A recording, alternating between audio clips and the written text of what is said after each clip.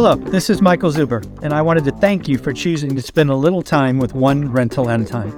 My life's mission is to help investors close 1 million rental properties. In order to tackle this crazy goal, I will need your help. If you like this episode or any of the content we produce, please share it on social media. If you get one of my books or perhaps one of our 500 cards, please take a selfie and tag one rental at a time. Now on with the show. Alrighty, folks, if you've been on my channel for any length of time, you know that we keep reporting on the wasteland of San Francisco. We've had the largest hotel go back to the bank. We've had the largest retail establishment go back to the bank.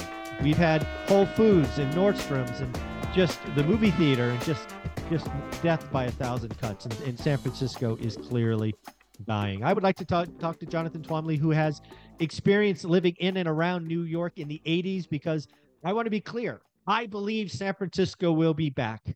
When? Good question. When do we hit bottom? Also a good question. I thought we'd talk to Jonathan about New York and also talk about maybe other parts of the country, because I think San Francisco is a wasteland and it's going to get worse before it gets better. But I think it'll be back. So, Jonathan, I don't know if you're seeing headlines about what's going on in San Francisco. Maybe you're having flashbacks to New York in the 80s. But what are you seeing? What are you hearing? Yeah, so I want to ask you a question though. So when you sort of define wasteland, I mean, I'm assuming it's not like the whole city, but is it concentrated in certain areas like the business? It is unfortunately growing. The footprint of encampments and whatnot. They're dominating Market Street, which is the financial district, which is wild to think about.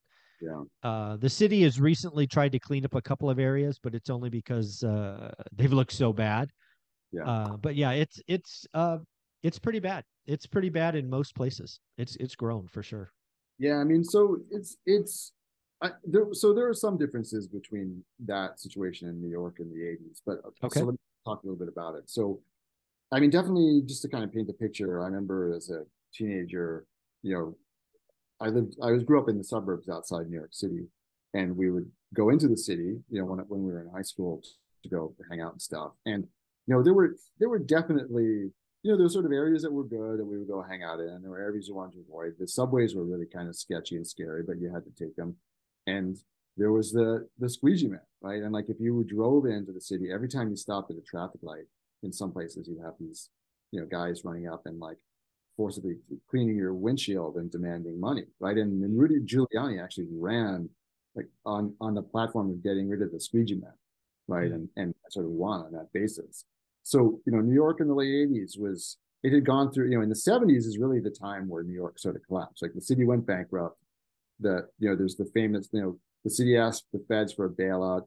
President Ford said no. There's that famous headline of, the Post or something like, Ford to city, drop dead. I don't know if you've seen that famous headline. But okay. I'll look it up. So in the 80s, the city was still kind of reeling from this. And then there was like a real estate crash in the 80s as well. Of course. It was a big boom actually in I think probably related to like the tax cuts under Reagan. People started putting that money into real estate. And so there was a big real estate boom in New York City, and then a crash in the late 80s. And so the city was like reeling from all this stuff, right? But one thing that is different between now and so the city then and San Francisco now is that all that time people were still going to the city to work, right? There was a phenomenon of a lot of corporate offices relocating to the suburbs. So that was sort of an issue and people were concerned about it, but it wasn't, from what I recall, like office buildings emptying out. There was still a really substantial number of people who were commuting into the city, spending the day in the city, eating lunch, eating dinner, going out, all that kind of stuff, then going home to the suburbs. But there definitely was this there was kind of a steady drumbeat of corporate offices moving from Manhattan to Stamford, Connecticut, for instance. That was like a big destination for a lot of, or to Westchester outside the city, Westchester County, New York, there's places like that in New Jersey, right? So there was this fear of like, we got the exodus happening. Then, New York, I think, got lucky in the sense that, so a couple of things happened. Giuliani came in as mayor, and with the idea that like, hey, we could turn it around. Like people had given up. They were like, Yeah. we can't turn it around. This is impossible. And Giuliani was like, why? Why can't we turn it around? Like, who said Yeah. we can't turn it around? Let's use our Yeah. imagination. Where's that written in the law that we can't turn it around? Come on, Yeah, guys. exactly. Yeah. So he came in with that attitude, followed by Mike Bloomberg, and we had pretty good mayors for some time, and not without issues, but I mean, generally speaking, Yeah. pretty good. You have to have that attitude. I mean, you have to have an attitude of we're going to get through this. I know it's going to be hard, but Yeah. you got to believe kind of thing. And I think that's going to, I again think San Francisco will come back. I do think you need a change of leadership. You can't have the same leaders that are there today that made this, made the bed or made the soup or whatever. You got to throw them out, get some new ones. But it's going to take that kind of attitude of, yeah, we can do it. It's going to be hard, but let's go.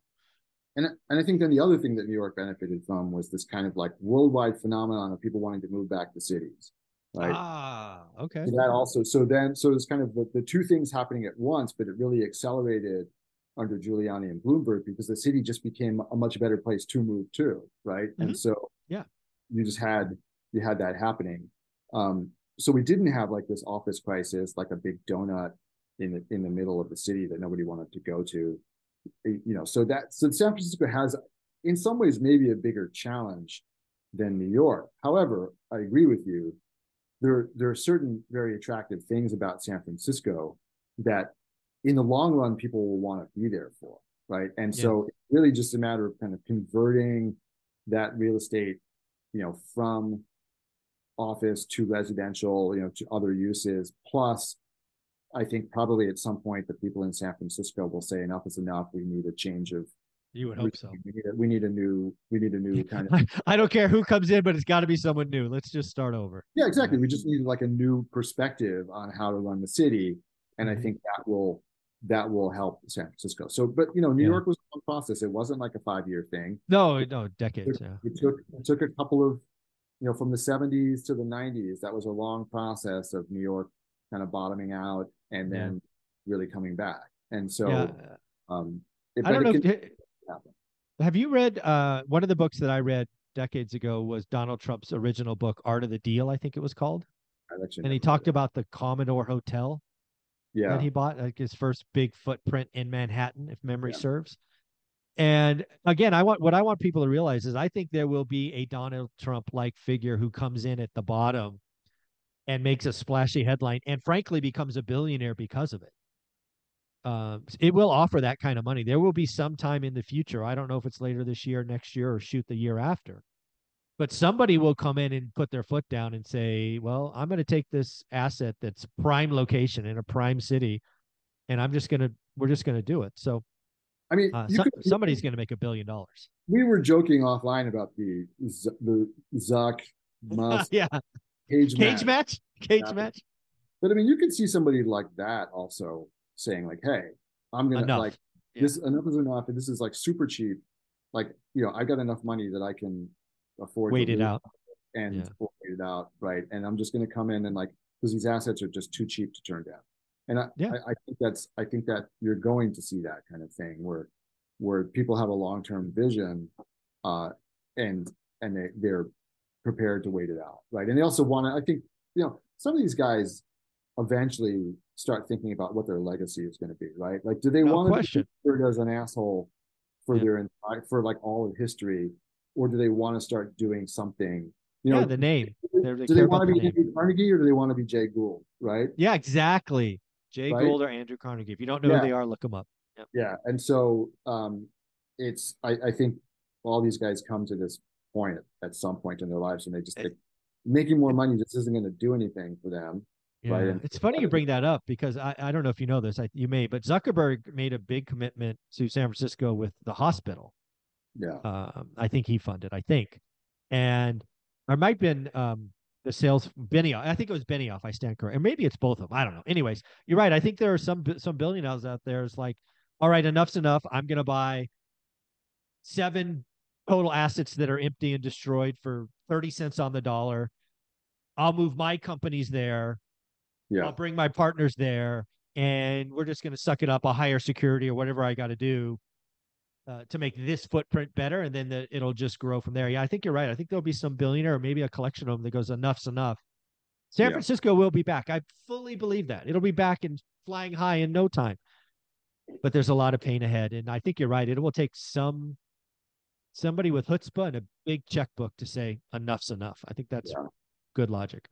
Absolutely. But I think we also wanted to talk about some of the sort of surprising Yeah, cities, go for it.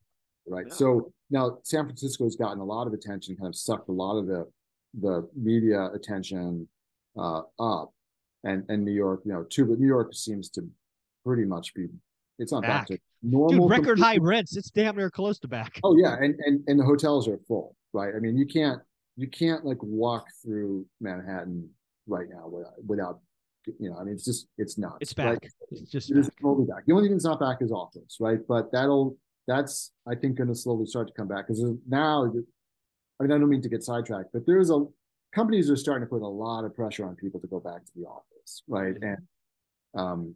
And I think there's a lot of people are starting to realize the limitations of work from home.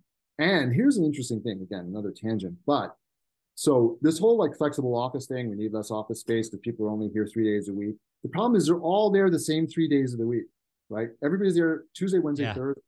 So they need just as much office space as they did before, right? Because people are all there at the same time. They're not Exactly. spreading it out over the week, right? It's So not Monday through Wednesday and Wednesday through Friday yeah, kind of they're not shift. splitting up the Yeah. workforce, right? Because they want people to be there for meetings at the same time. So I think we'll see a lot of office coming back, maybe not to the same level, but certainly not probably not. to the depths. But anyway, but looking at now, while this has been going on, while all of the attention has gotten sucked up by the big coastal cities and the issues that they're facing, people have ignored cities like Houston, like Kansas City, like and a number of other cities in the Midwest where what unfortunately they're learning the hard lesson that back in the 70s when they essentially converted their downtowns into offices and parking lots and nothing else, when there's no reason for people to want to live in the city. Now that the office is gone, there's nothing there. There's nothing left. And those cities are going, and there's nothing really, and I don't mean to offend anybody who lives there. I'm sure they're great places to live, but I'm just talking about like the downtown cores, right? Yeah. Just office, office, office, office, office. Office. Buildings that all look the same. When you're in a hotel room and you look out your window, you can't tell what city you're in. There's nothing distinctive about these places, right? They're just boxes of offices and surrounded by parking lots. And there's no reason to be there if no one's making you go, right? And so those cities are actually going to be, I was reading this morning, going to have a much tougher time than a place like San Francisco over the long run. Unless they can figure out how to reconvert those downtown cores into places that people want to live, right? Yeah. And so that's going to be a difficult process for a lot of cities, because they were not really that pleasant. I'm talking about the downtown cores again. They were not that pleasant to be in. Yeah, you commute in, do your thing, you commute home. There's no reason to still like ghost towns at the end, at 7:00. Yeah, right. Walking down the street you just see nobody around at all, right? And so without having more of a mixed use in these downtowns where people can live and work and walk places and go to restaurants and bars and have fun, they're going to be dead. And that's really, so a lot of those cities are going to be in really bad shape because their tax base is going to, you get into this vicious cycle, which you saw, it's funny, people who are not as old as you and I, and you're on the West Coast, you may not have seen this, but I remember going to like the South sometimes back in like the early 90s. And you'd go to places like, Raleigh, Durham or Charlotte or whatever, and they were like dead downtown. There was nothing going on. Like nobody was there, just parking lots and like, now with all this population growth and people wanting to live in cities, a lot of those cities have like done intelligent things, like put, really attractive parks and sports stadiums downstairs, parks, like all kinds of things to make it like places that people want to be. The Midwestern cities a lot of them didn't do that, right? So they're going to have to reinvent themselves. Now, one good example of this is Columbus, Ohio. Columbus, Ohio has actually done a really good job, while no one was really paying attention, to make the downtown someplace that people wanted to be. And as a result, Columbus, even though the population of Ohio is flatlining or shrinking, the population of Columbus continues to increase. because people want to be there, right? And so Yeah. these other cities, if they don't get really proactive about, trying to reinvent themselves and doing it fast, they're going to be in for probably a worse time than San Francisco in over the next 30 years. So This is going to be a fun topic to watch. We're going to be talking about some things like this every Thursday morning. Jonathan, where can somebody find you if they wanted to reach out or interact with you? yeah, so please come by my Facebook group at apartmentinvestorsclub.com. You can also go to my website, apartmentinvestorsclub.com, and get the free download there about how to the ultimate checklist for doing your first 100-unit deal.